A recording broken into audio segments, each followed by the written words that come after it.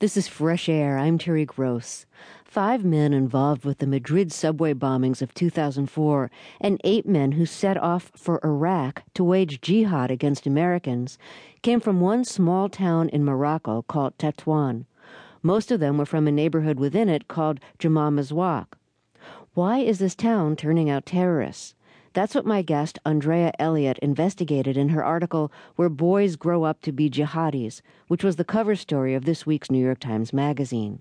Elliott won a Pulitzer Prize earlier this year for her series of articles called An Imam in America. The town of Tétouan is on the northern tip of Morocco, just a few miles from the Mediterranean Sea, not far from Spain. In fact, many young men leave Tétouan to find work and new opportunities in Spain. Elliott went to that town to interview family, friends, and neighbors of the jihadis. I asked her if there was any connection between the young men from Tétouan involved in the Madrid subway bombings and those who set off for Iraq. There were several connections between these two groups.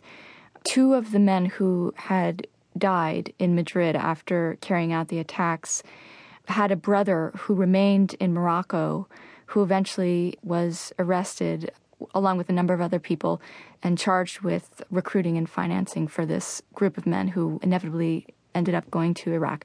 The more meaningful connection between these two groups, I think, was a connection of ideology and influence. I would say that there was a bit of a domino effect in this neighborhood, because when news of the bombings in Madrid hit, while most people that I talked to were really, really shocked and appalled, some of the young men in the neighborhood just became curious about the jihadi movement. And that curiosity wasn't just a kind of random general curiosity that one might have, but a very personal curiosity, given that they knew these men, some of them knew these men in Madrid and had really grown up alongside them, and in a sense felt that they knew their hearts.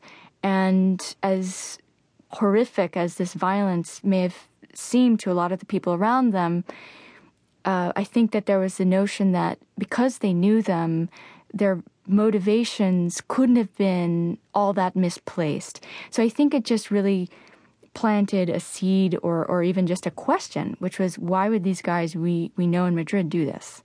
And kind of just set them on what was really a new course for them, because in Morocco, terrorism is still largely a new phenomenon. The first major event in Morocco since its independence was the suicide bombings in Casablanca in 2003.